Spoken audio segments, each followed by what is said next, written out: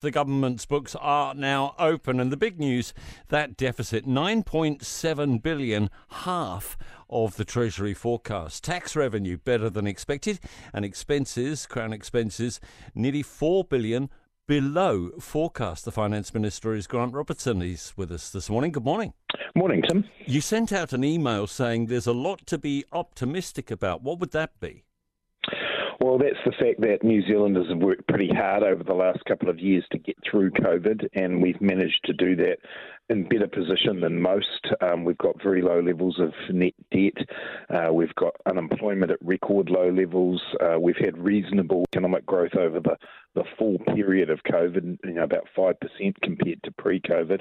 And now we have these government books that show that, we've come through with a deficit, but a deficit that's considerably lower than been expected. And that's largely because companies have done well, people have earned more money, and more people have been in work. Yeah, and the government is now taking up a massive chunk of GDP. What is it, 39 in government revenues, but you spend more than you get, 42%. Yeah, look, they're the full suite of expenses, not just the core government ones, but ones that state-owned enterprises and others do, which we don't really control. The measure that we use to compare across history is core government expenses. That is at 35% of GDP. When National were coming out of the GFC, it was around about 34%. So this is what happens when governments need to do emergency spending, like the wage subsidy scheme and those other business supports. What we also know is that starts to track down from this year, and we get back to around 30% of GDP. And actually, Tim, I put a graph up during the presentation yesterday to show that if you took that COVID emergency response out of our expenditure, we're tracking around about that 30% of GDP level, which is pretty consistent for New Zealand. Now, a lot of people are saying, oh, crikey, 19 billion forecast, 9.8 the actual. Aren't they doing well? But the actual number, that's the Obergall number. The actual number is quite a lot of money, isn't it? 17 billion. Well, again, what we measure is the Obergall stands for operating balance, excluding gains and losses. And, you need to be able to look through some of the volatility of the investment funds that the government has to look at what we're really doing in terms of where we are on surplus or deficit.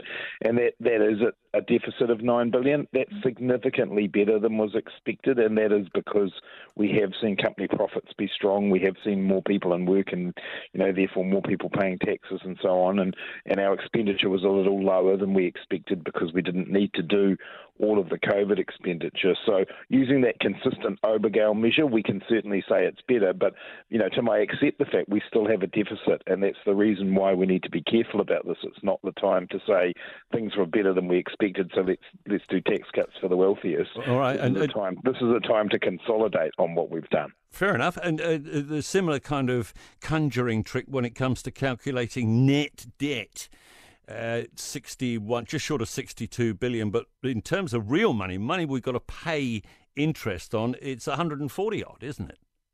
Well, again, we use measures that's true, isn't it? That's a fact. That's the money we've got to pay interest on. Well, no. What we have to pay interest on is the money that we actually borrow.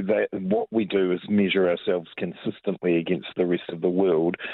We have a measure called net debt, which actually tells us what we owe, and it's net figure, so it also includes our assets.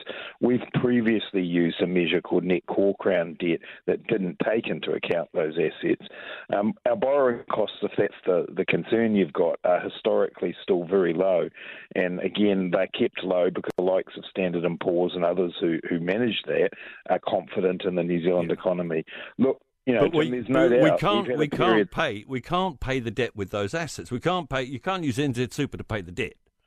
No, but the way we measure what, the balance sheet of the government looks like will include that. That's what everybody around the world does.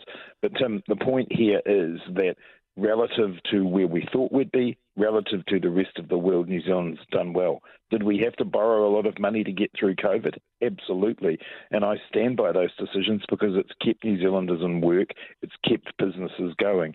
Every country in the world had to find a way of dealing with this massive shock. What the accounts yesterday show us is that New Zealand's come through it better than most. All right. You might not expect me to suggest this, but is there any way you can spare a couple of grand for some better forecasting software for Treasury? Look, forecasting has always been a little bit more of an art than a science, to be frank, and Treasury's not alone in finding it pretty challenging through this period of time to be able to work out exactly what's going to happen. It's not just now, is it? I mean, they got it wrong in 2020 with the forecast. They got it wrong in 2019, in 2018. They're all over the shop. Look, I think if you talked to Treasury, they'd show you the statistics that show that over the course of time, they're about as accurate as anybody else's when it comes to forecasting. And, we had the June quarter numbers for GDP recently where the bank forecasters ranged from 0.4% to 1.7%. So it's pretty tough when things are as volatile as they are right now. But in the full course history, I think Treasury's forecasts stand up pretty well alongside other economic forecasters. What was your reaction to the OCR announcement when you heard it, and the fact that they had considered 0.75%? Oh, look, in terms of the actual announcement, the 50 basis point increase, that was very well signalled, and I think most people were expecting it. I think one of the good things, actually, about one of the changes we've made to the Reserve Bank over the last few years is we now get the minutes of the Monetary Policy Committee. And so, it was interesting to hear that they looked at that 75 basis point increase, but ultimately they decided not to do it. I think, again, around the world, central banks are looking at a pretty volatile situation, the prospect of a significant global economic slowdown alongside the high levels of inflation. So there are some tough judgment calls for reserve banks to make. Ultimately, the Reserve Bank in New Zealand stuck with the track that they've told us they're on, and we'll see what the inflation numbers say in a couple of weeks. Finance Minister Grant Robertson with us at News Talk ZB. Thank you. One of the scariest things you can hear as a parent is quiet. But if you do get a little quiet time, have a listen to The Parenting Hangover. It's not scary at all. If I bump into a couple and they have a boy and they have a girl, and I'm like, oh, boy, girl, snip. You've got a boy, you've got a girl, get the snip. You're done. You get to figure out what it's like raising a girl, you get to figure out what it's like raising a boy, save yourself a shit ton of stress and money. You've got your perfect little family. The Parenting Hangover with Clint and Jordan. New episodes every Thursday on iHeartRadio or wherever you get your podcasts.